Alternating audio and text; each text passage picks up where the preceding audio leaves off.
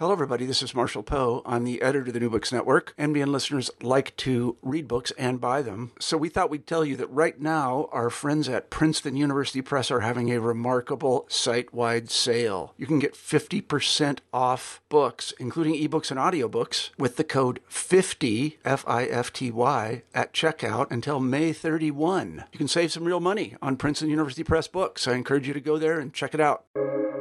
Welcome to the New Books Network. Hello, everybody, and welcome back to New Books in Russian and Eurasian Studies, a podcast channel on the New Books Network. I'm Eva Glešić, the host of the channel. Today, we'll be talking to Mark Edele about his book, Debates on Stalinism. Now, Mark is the Hanson Chair in History at the University of Melbourne, specializing in the history of the Soviet Union and its successor states, in particular Russia. His recent publications include Stalinism at War, the Soviet Union in the World War II, the politics of veteran benefits in the 20th century, and this is a comparative history written with Martin Crotty and Neil Diamond, and the Soviet Union, a short history.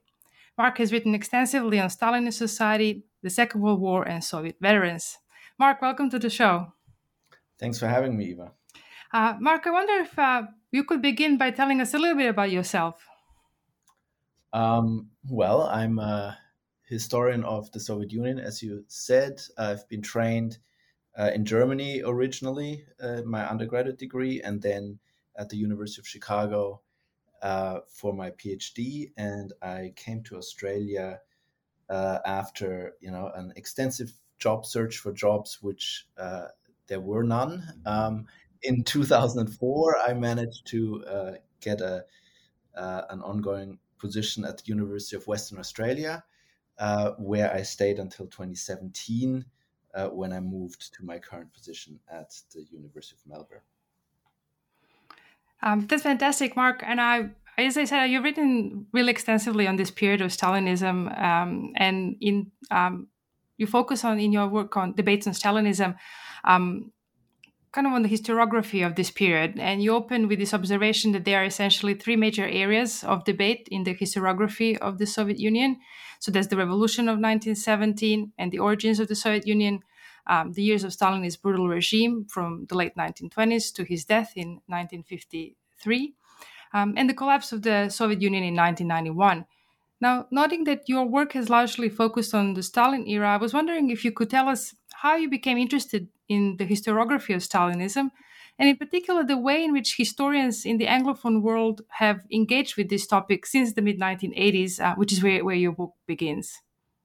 Yes, so I guess that story probably begins at the University of Chicago in the late 1990s, early 2000s. And so at Chicago, which at the time was probably the biggest program for Soviet history outside of the former Soviet space. So there was quite a few of us trying to, working on related topics and trying to figure out how to make sense of the kind of archival data we were digging up. And like many others, I was exposed there to the kind of what I see as sort of the mythological history of my field, which is that there is, there used to be the dark days of the totalitarian model, which was driven by Cold War ideology and completely misrepresented Soviet society. Then came the revisionists, who enlightened us about the existence of society under Stalin, and then came the post-revisionists who reminded everybody or came up with this notion that ideology was really important. So that was kind of the story as it was sort of told, I guess, to graduate students at the time. But then some of us read stuff from the 50s and the 60s, and some of us quite liked some of the things we read from the 50s and 60s. And we thought this was all very strange. So we formed a little study circle, a kruzhok, and read relatively systematically literature from the 50s and 60s, particularly scholars connected to the Harvard Interview Project, but also others. And that sort of started conversations about how this story was somehow not right, the story we were told by our teachers. And so that led me to write an essay, a first essay on this, which came out in 2007 with the journal Critica. And then I was asked, after I took up my position at UWA in Perth, Western Australia, by Oxford University Press, if I wouldn't want to write something for a new series they had, which became my 2011 book, Stalinist Society. And the series was meant to have a final chapter, so that the book itself was meant to be a synthetic account of Stalinism. In my case, from a decidedly kind of social history perspective. But then there was supposed to be a final chapter on historiography. And I was very strongly encouraged to not make this too dry, and make this analytical, not just descriptive, not saying, then this happened, then that person published this, and so on, and to contextualize the debates and why they were so, and think about the politics of them and so on. So I then wrote something which I quite enjoyed writing, although as a colleague at the time who read it said to me, nobody's going to talk to you ever again. And it did become quite controversial, and it annoyed a lot of people. And it probably didn't help the reception of the book, I think, because there was a lot of focus on that controversial chapter. But that then led to the invitation to create a proposal for what became Debates on Stalinism, which is in a way an expansion of that one chapter in many ways. So that's kind of the story behind that. So I was basically approached to write a more detailed investigation of kind of the politics really of my field. Yeah, I mean, it's certainly interesting that that this book emerged out of a controversy. And it seems that the entire Debates on Stalinism is really history of these historical controversies that you raise. The first part of your book really focuses on the life and work of three historians, Sheila Fitzpatrick, Moshe Levin, and Richard Pipes. They are kind of the main part of this opening section. So I was wondering if you can tell us about how you decided to focus on these three scholars, and also tell us a little bit about the paths into the field of Soviet history they had, and how they shaped the study of Stalinism. Yeah, so one of the things, and that might be partially, the perspective of somebody who is, was born and raised in Germany, got interested in Russia and then the Soviet Union, and then was trained in the United States and ended up in Australia. I was interested in displacement, how displacements of people, but also their experiences, right, as scholars and as human beings, shape particular U.S. scholarship, which is very often, which has a lot of that, right? There's a lot of people coming to the U.S. Who come from elsewhere and bring with them all kinds of personal and ideological and historical baggage. So I was kind of interested in the role of this kind of displacement and this kind of transnational history of my field in U.S. scholarship in particular. So I picked scholars who I both thought were very influential for various reasons, but also who were examples of this kind of displacement. So Moshe Levin and Richard Pipes are both Polish Jews. They're not exactly the same age, but roughly of the same generation. They're from the opposite end of the political spectrum. All right, Levin was a kind of Marxist Zionist, and Pipes was quite from the conservative end of the spectrum.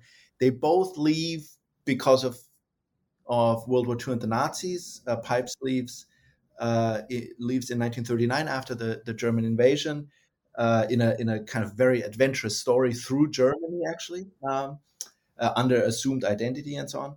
Levin leaves in 41 after the Germans attack the Soviets, and he leaves from the Baltics, jumping on a Red Army truck and going into the Soviet Union. So now, eventually, after some adventures, Levin eventually leaves the Soviet Union after the war, goes back to Poland, but not very long, then is in Paris, then goes to Israel, and goes back to Paris, gets a PhD, is in the UK for a while, and then ends up also in the United States. But he becomes the kind of grandfather in some ways of, or maybe the father, I don't know, of what becomes the revisionist school, right? So he's quite on the left. He spends a lot of his work basically trying to figure out how you get from Leninism, which he basically thought was a good thing, to Stalinism, which he thought was terrible and an aberration. And he was very influential on the left of academia in the US for that reason. A very good essayist. His essays are some of his most influential writings were essays. Less so a kind of book writer, although he wrote some books as well. Pipes was quite different. Pipes is very conservative. He becomes one of the proponents of the totalitarian model. He serves in the Reagan administration. He is often people often claim that he invented the idea or the phrase the Soviet Union as the empire of evil. When he was asked about this in Russia after the fall of the Soviet Union, he said, "No, unfortunately, no. I would have liked to be, but I wasn't." He barely wrote any essays. There are some, but mostly what he writes are books, but not kind of monographs which are trying to figure out some very focused problem with a very specific source base. But they're all kind of big histories of, the formation of the Soviet Union, Bolshevism, Russia under the old regime, and so on. So he wrote kind of big books. And while Levin was extremely successful within academia and influential within academia, Pipes always felt a bit estranged from academia, although, I had the chair at Harvard, so it wasn't so bad.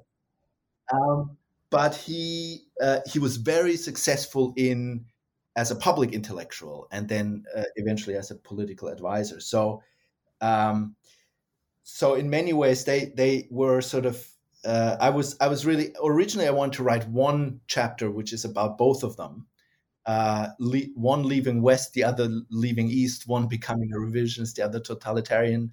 But it didn't. It was too much for one chapter.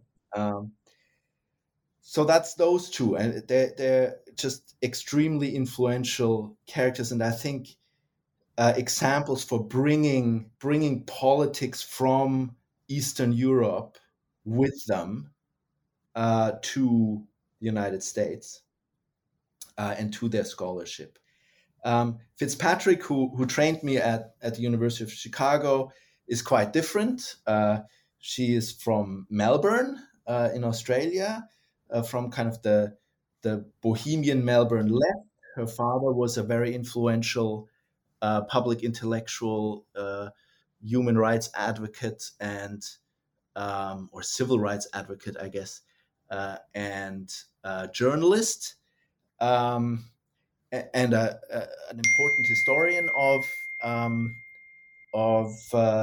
Australia, but outside of the academic establishment. So he always sort of lived on the sidelines. And she brought her and she was an important thing about, I think, Fitzpatrick's approach to history is she was trained in the department at the University of Melbourne where I occupy a chair now as well, which was very strongly focused on working with primary sources. So her whole habitus as a historian was formed by the sense that what historians do is they go always back to the primary sources, always back to primary sources. And that's something she brought with her as she did her rebellion against her kind of fellow traveler father. But then she also had a secondary socialization in Moscow with not dissident, but sidelined communist intellectuals in Moscow, and this kind of complex history she brought with her to the United States, where she really was one of the important drivers of a professionalization of the history of the Soviet Union, very much against that generation of Levin and Pipes who were much more, who were much less interested in methodology than would be Fitzpatrick, but also her peers around her. And she would become kind of the revisionist, although she would write against both the revisionists, like the Marxist revisionists in particular, as well as the totalitarians. And she was a very strong school builder and trainer of a new generation of professional historians of the Soviet Union, of which I am one of them. So that I was interested in those kind of stories of how displaced experiences then lead also to terrible misunderstandings of each other. I think when they kind of clash and those three kind of clashed in many ways, among many others in the U.S. context. Yes, and they're indeed a source of many controversies that, as I said, frame your book. I was very surprised to read the difference between the training that Sheila Fitzpatrick had in Melbourne and then when she continued her studies in Oxford, which definitely did not have the same focus on primary sources. Or on training, anybody. Or on training, that's right. It was quite a surprising kind of insight into that training. I was wondering, before we move on to my next question, if you could tell us a little bit about the sources that you used to write about these three historians. Well, I read their work in the first instance, right? But then I also read their archives. So Fitzpatrick has her papers at the University of Chicago. Richard Pipes has his papers at Harvard, and Levine has his papers at University of Pennsylvania. And yeah, so I read their and this is mostly pre-computer, right? So their correspondence, they often kept copies, or they kept at least one side of the correspondence you would get. So there was quite a bit with Levine. I mean, he had some very strong correspondence with some people, but he also clearly was somebody who often picked up the phone. So he would spend a lot of time talking to people on the phone, which is, of course, slightly annoying for the historian because we don't have an archive there. But then sometimes he would get letters from people referring to a phone conversation they had. So that was interesting. And maybe, I mean, one footnote on Pipes's papers, which require basically permission from his son, Daniel. And although not only did he get me permission to work with them, but the archive then also required me to basically get permission for every single quotation I used from Pipes. And so I sent him the chapter, and he basically said, he just signed off on it saying, of course you can use it. And so despite knowing that I was not, a hagiographer of his father, he was very professional about this, which I thought was, I was very grateful for that. Yeah, it's always tricky working with personal papers and dealing with families in that process as well. Now, Stalin is obviously the heart of Stalinism, and in your book you also discuss quite a bit biographical writing on Stalin. Can you tell us how historians approached this genre in the past? Yes, so I mean, a lot of that was actually one of the kind of real revelations for myself when I wrote it, because I thought, well, surely I need to write a chapter on Stalin biographies. And I had, of course, read, many of them, but never very systematically. But reading them systematically kind of showed to me how important that genre was for developing the field and developing a lot of the background knowledge which other historians then used. And so the general story can be maybe told in sort of in chunks of intellectual paradigms. The first were the Marxists.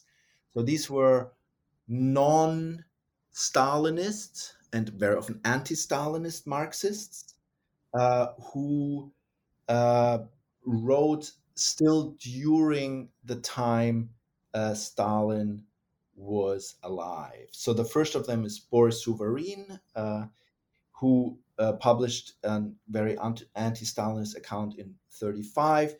Leon Trotsky, of course, who was killed over his a very angry book on Stalin in 1940.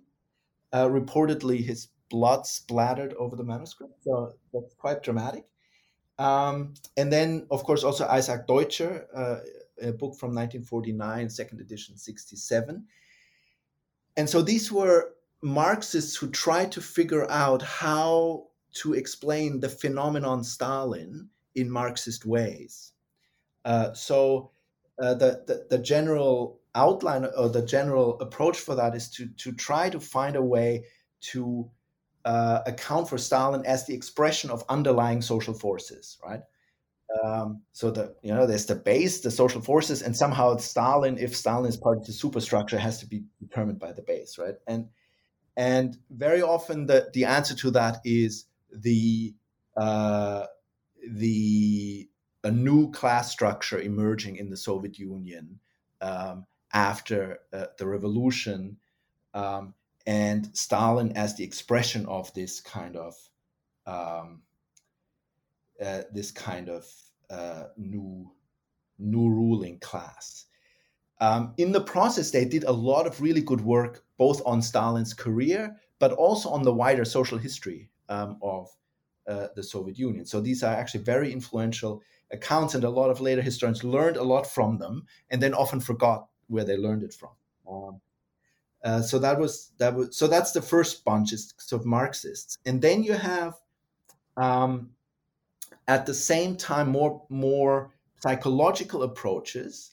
On the one hand, coming again more from the left, a psychoanalytical approach, basically seeing Stalin as sort of the neurotic in the Kremlin, bringing psychoanalysis to trying to understand this. So this is Tucker in a 2-volume book on 2 volumes on Stalin, 1973 and 1990, and the other one is Adam Ulam, who was not influenced by, or not overtly influenced by, psychoanalysis, but was very interested in ideology. So he saw Stalin as a typical Bolshevik and driven by ideology. So he was very much in the kind of totalitarian framework. But again, both Tucker and Ulam wrote really, really useful books in many ways. However you want to, whether or not you agree with their theoretical background. And they build, of course, on the earlier Marxist approaches, even where they argued with them. And then you get a whole bunch of accounts which are driven by new evidence coming out of the archives. So the first of that one comes out of then still the Soviet Union, Dmitry Volkogonov, which was a Leninist critique of Stalin, but he was already able, because of his position within the Soviet power structure to see archival documents on Stalin. So he's the first one working with archival materials on Stalin. Then there is when the archives open after breakdown of the Soviet Union, biography is not very fashionable among historians. I think it's something which amateurs do. Real historians do, social history or do cultural history or something like that, but not biography. So we then get a few freelancers who are working with these archives. Edward Radzinsky, 1997, Simon Montefiore in 2003 and 2007, who work with new archival data, but also they're writing not for academics, but for a broad audience. And of course, because they're freelancers, they really need to sell books. So what do you do when you want to sell books? Well, sex and violence, right? So there's a lot on the sex life of Stalin and the Bolsheviks in these books. And then professional historians get interested again in this, and so you get a new because of all this new evidence that's out there with the open archive. So you get kind of a new group of professional historians, academic historians who write political biography, but with the new archival data from post-91. They're all anti-revisionist or post-revisionist in their kind of approach. This includes Robert Service, very good biography from 2005, Jörg Baborowski, German scholar from 2012, now also available in English translation, and then the, as of now, 2-volume Magnus Opus by Stephen Kotkin of 2014 and 17, and we're waiting for volume 2. The third, yeah, the third. But apparently that might take a little longer because it has to deal with World War II and the post-war Stalinist years, which is quite a bit to chew on. And there's Suni's biography as well, which is also quite hefty. This is I wanted to really seek your opinion on the ongoing popularity, really, of this genre. I mean, you conclude your book with Oleg Khlevnuk's exceptional study, Stalin: A New Biography of a Dictator. This was published in 2015, and it's terrific history, but also just a page turner. And since then, we've seen, as you just noted, a number of these kind of hefty biographies on Joseph Stalin being published by professional historians.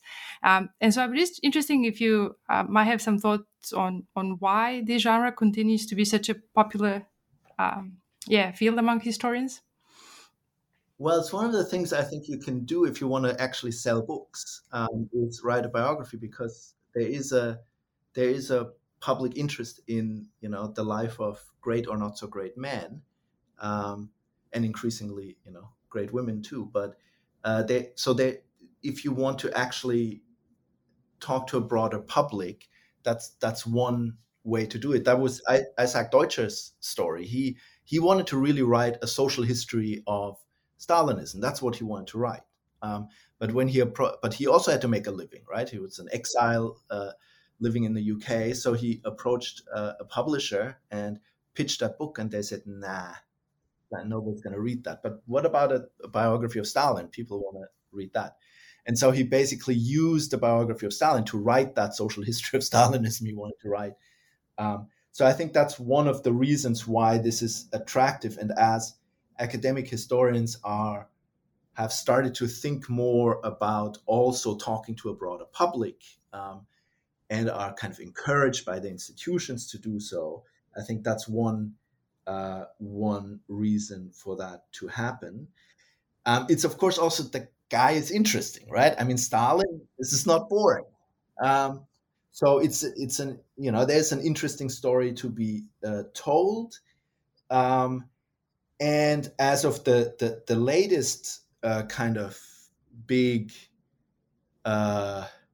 wave of Stalin biographies, that was very much driven by this whole new source base, right?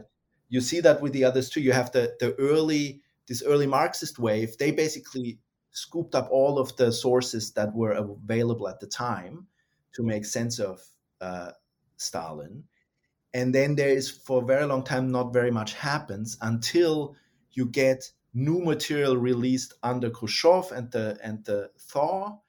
And there's now suddenly more new material to work with. So you get this new wave of Stalin biographies, Taka Ulam and others. Then again, there's kind of a lull because there's no new material. There's not very much you can do. And then you get this massive outpouring of material from the archives. And I think we're probably at the end of that wave, right? I think the publications we've seen probably have worked their way through this material. And, we're recording this in the, where are we now, second week of the war in Ukraine. I'm not very optimistic that a lot of new material will come out of Russia anytime soon, or indeed quite possibly Ukraine. So I think there's that as well. There is, the availability of material and working your way through that. And once that has happened, there's no longer a need to write on this, and people will shift to other topics. Yes, indeed. And I mean, the importance of sources and access to sources is really also part of your story in debates on Stalinism. And I was wondering if we could go back to these question of totalitarianism and revisionism. And you focus on these two major intellectual frameworks that have shaped the study of Stalinism during the Cold War era and track their evolution throughout the book. I was wondering if you can provide a quick overview, for someone who doesn't quite know what totalitarianism and revisionism might be, but also how have these approaches changed following the collapse of the Soviet Union? Yeah. Well, in many ways, the book is in many ways a polemic with this narrative I was presented as a graduate student, that there's kind of a nearly Hegelian story of progress from darkness to light, from the darkness of totalitarianism through revisionism to post-revisionism, and the history writing getting better all the time as a result, which is actually, I don't believe there's too much evidence for that. Not that there's not an evolution of our understanding, but that there's, that it gets better all the time is not entirely evident to me. But in the 50s and 60s, in the West, and in particular in the US, the notion that the Soviet Union under Stalin, and then there's a discussion about whether or not that was also true before or after, but let's just talk about Stalin, was totalitarian. That meant it was a one-person dictatorship with extremely strong economic, police, and ideological controls, which tried to completely reconstruct society on the basis of this ideology. So there was quite a bit of focus on top-down and on the dictatorship driving things, right? This also had very strong political implications, because totalitarianism also referred to Nazi Germany. So it basically said the proper comparison of the Soviet Union is with Nazi Germany. You know what happened when you tried to negotiate with Nazi Germany, appeasement, you get World War and so on. The only way to deal with totalitarianisms is by confrontation. So it had that kind of Cold War implication. And that was a lot of what younger scholars, but also scholars of a generation which otherwise embraced totalitarianism. So Moshe Levin, for example, who would be of the kind of totalitarian generation, but was not one, but actually actively wrote against that, partially because of the political implications. And then the other thing which happened with the revisionists was that there came a generation of scholars who were trained during a time when political history became kind of old-fashioned and social history was the kind of cool thing to do. So they all started to do social history, which explored in many ways questions which that older generation was also interested in, but that was not the focus of the public debate about totalitarianism, right? So there's that as well. So there's a generational shift, there's a political shift. Often revisionists and social historians were politically more on the left.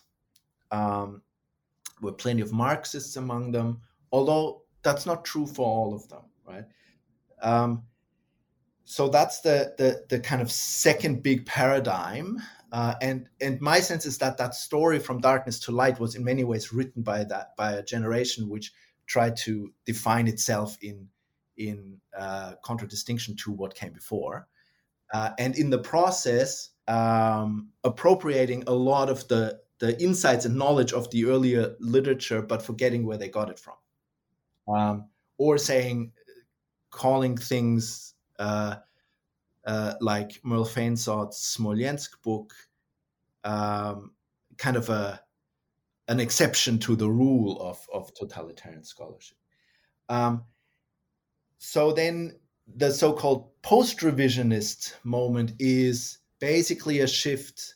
Again, there's a generational shift, the younger generation of scholars, but also a shift to cultural history in the paradigm of new cultural history, which became fashionable since the 1980s, as a reaction to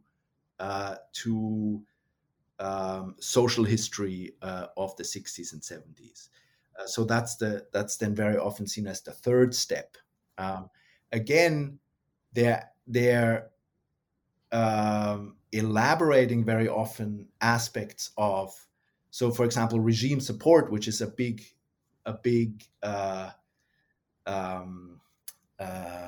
topic for post-revisionists, was something which some revisionists were also very interested in and were getting an enormous amount of political flack for, because people thought they were apologizing for Stalin, or were claiming that Stalinism was somehow legitimate because it had popular support. So, and I'm kind of trying to tell a little bit the underlying story, which I think is also, you learn from earlier literature and then you forget where you get it from. And part of making a career in academia is about establishing your novelty, and of course novelty then always has to you have to kind of misrecognize the extent to which you're very much formed by the people who came before you. Yeah, I mean, absolutely. There's that whole genre of my research fills the gap, and the gap probably is not always there. But I think it's more than just a gap. If you really want to make a career, you have to say you're paradigm shifting. Shifting, right? Yes. You're totally doing everything new. That's right. And have completely new insights. Yeah, that's right. Now, I'm very skeptical of that. Yeah, of course. My slightly sarcastic tone, I guess. Yeah. Your work also focuses on this relationship between history and memory in post-socialist countries, and indeed how this history of Stalinism is remembered today. This is a major area of study. Can you tell us a bit how you approach this topic in your book? Well, I have two final chapters which deal really with the memory stuff more than the other. I mean, in many ways, all of history is memory, right? Mm-hmm.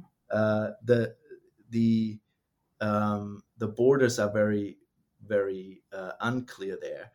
But I deal with kind of two debates which are kind of contemporary, and which are also moving the book a bit more into Eastern Europe than the rest of the book is. The rest of the book is much more centered on English language historiography, with its influence of other historiographies, but it's really focused on English language historiography rather than, let's say, Russian language or Ukrainian language historiography, or German or Italian or French. Right? But there's two final chapters. One is on the history of the Second World War and how to properly write it and remember it in Russia, which is very much focused on the writings of Vladimir Vladimirovich Putin himself, and his interventions in this very highly politicized field, which of course now is entangled in the largest largest ground war since World War II. The other chapter is a history on the Great Famine in Ukraine, also known as the Holodomor now from a Ukrainian perspective, and that one is in particularly interested in the transnational aspect of the evolution of that historiography, first in the Ukrainian diaspora and very much at the margins of academia and very often outside of academia, then eventually within English language academia, and then coming back to Ukraine after independence. And so in both of them, I'm very interested in the kind of interaction, I guess, of professional history with memory, and how, the two, with public memory, I mean, and how the two are kind of very often in a conflictual and uneasy relationship with each other. I was wondering if you might want to comment on some of that history of the Second World War within the Russian context and the evolution of how it has been treated since the collapse of the Soviet Union, how it shifted, and what was the focus of that memory over the past 30 years? Yeah, one can maybe go even further back into the Soviet period, right? So the Second World War in particular, what the Soviets and now still the Russians and many in Belarus call the Great Patriotic War, that is the war against Nazi Germany from 41 to 45, that was the center of a Soviet war cult, which in many ways was an embrace by the state of a way to deal with and instrumentalize the enormous trauma which everybody in the Soviet Union had experienced because of this war. So it became kind of a way to acknowledge this trauma, but also to use it for political mobilization and kind of regime integration. And basically, you have an evolution from under Stalin. The story was the Soviet Union under the leadership of the Communist Party under the leadership of the wise Comrade Stalin crushed the fascists in an all people's heroic war. Everybody was in, there were no traitors and so on. Under Khrushchev then, under kind of de-Stalinization, Stalin is kind of, it's not removed, but he becomes a scapegoat for everything that went wrong. 1941, terrible military catastrophe, all Stalin's fault. The repressions during the war, all Stalin's fault, and so on. So Stalin becomes, the story becomes nearly, it's the Communist Party leading the Soviet people in the united struggle against the fascists, despite Comrade Stalin and all of his mistakes, right? Then under Brezhnev, they reinsert Stalin carefully, saying, well, yeah, he made some mistakes, but he was also the competent manager of the war effort. And that's kind of what you get as we go into the 1980s. And then Gorbachev, under the policy of glasnost, opens the floodgates for all kinds of criticism of the war record. So people start writing about the horrors of 1941, the repression during the war, blocking battalions who shoot at their own people, the part of the war which was always not remembered or remembered only in passing, namely the Hitler-Stalin Pact and the occupation of Poland and the annexation of the Baltics, the massive deportations and all of that stuff. It comes all out in the and it's nearly as if there's a counter myth to the war established, where the war is just won because there's commissars with guns, forcing people into battle and so on. But that was always a minority position because there was too much involved in family histories in this war and in a positive memory of this war, so that a backlash was probably always likely. And under President Putin, that backlash was embraced by the state, partially because I think Putin himself is deeply personally committed to the old war myth, but also because they realized that was one of the things a lot of people could agree on. So that the war became a rallying point around what was good about Russia's past. So it's now no longer the Soviet past, it's the Russian past. And it went a little bit from saying, yes, there were all these terrible things, but we shouldn't just focus on the terrible things. All countries have terrible things in their past. Let's focus on the positive things. Victory over fascism. We saved world civilization from the Nazis, which essentially is true. But the other things we'll just acknowledge, but not really talk very much about. To basically saying all of these negative things were actually good things. The Hitler-Stalin Pact was a stroke of genius. The repression was, insofar as it happened, was actually necessary. 1941 was not a catastrophe, but a carefully planned fighting retreat, and so on and so on and so on. So it has become now, they embraced basically a return to the Soviet narrative, only now as a Russian narrative, and increasingly, and now just very radically, but before the war broke out already, the war in Ukraine broke out already, an increasing first marginalization and then actual victimization of historians and others who were continuing to promote a more nuanced and very often more dark history of World War II. And basically that debate is now shut down, and in the context of a war which is legitimized as a war against fascism, basically, normal historical operations are likely to be completely suspended. We're only 2 weeks in, but that's pretty much what's going on. Yeah. And it's interesting, in your book, you sort of also note the extent to which the figure of Stalin moves in and out of that history. It's sometimes being central, but sometimes kind of being on the margins. And that also tells a little bit about how that memory shifts or has shifted in the past couple of decades. Mark, I'm interested if you can tell us what is the future of Stalinism, and I mean as a scholarly field. Well, I think, let's say 5 weeks ago, I would have given you a carefully worded prognosis. At the moment, I really don't know. It depends very much what the outcome of this current war is.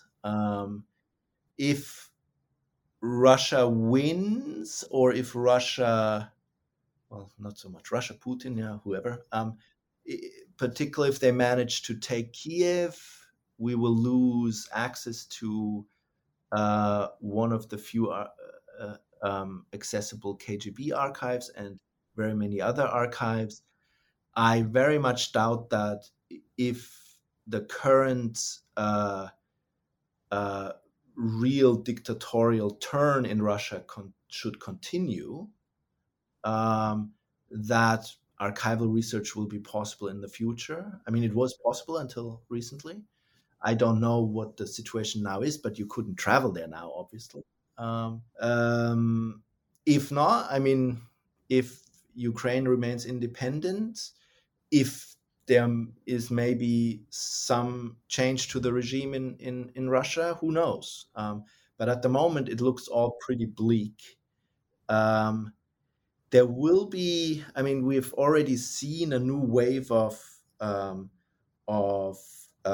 exile from the region, both of people fleeing war in Ukraine and people fleeing the new dictatorship or the real dictatorship now in Moscow or in Russia.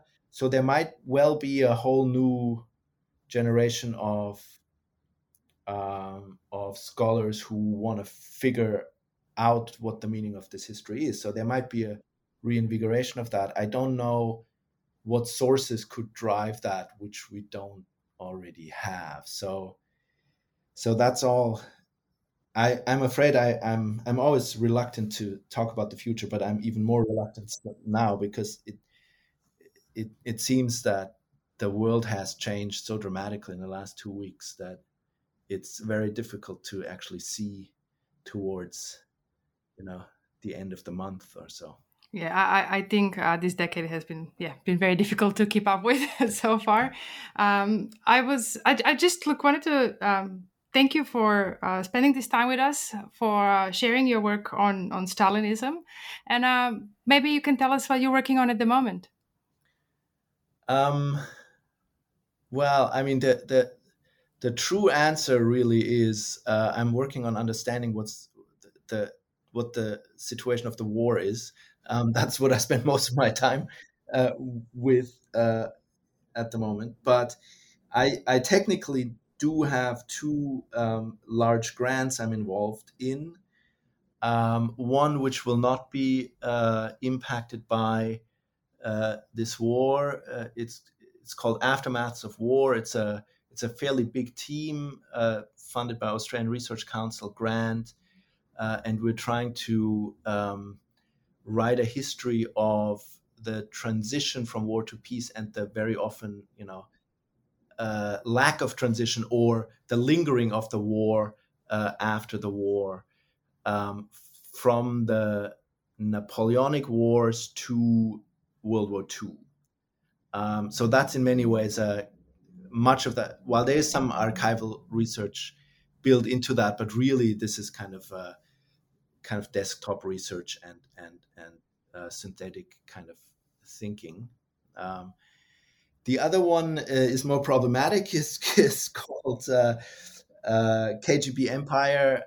It's a comparative history of the KGB apparatuses, practices, and archives in Ukraine, in the 3 Baltic states, and in Germany, so the Stasi. That began in 2020, technically. Of course, we couldn't travel for 2 years because of COVID. Now that we were just getting ready to travel to the field, this war broke out. So clearly, I mean, our research in Ukraine has been knocked out for the time being, at least. If this war doesn't further escalate, I will go to the Baltics later this year to do some archival research, but who knows if that's not also frontline by then. So that one is more whether or not. I mean, one can still do stuff about this because there's been a lot of publications on KGB history. It's a whole genre of life writing of Chekisti, for example, which is very interesting, but it's not what we had set out to do. We is, by the way, it's a team of 3 here at the University of Melbourne.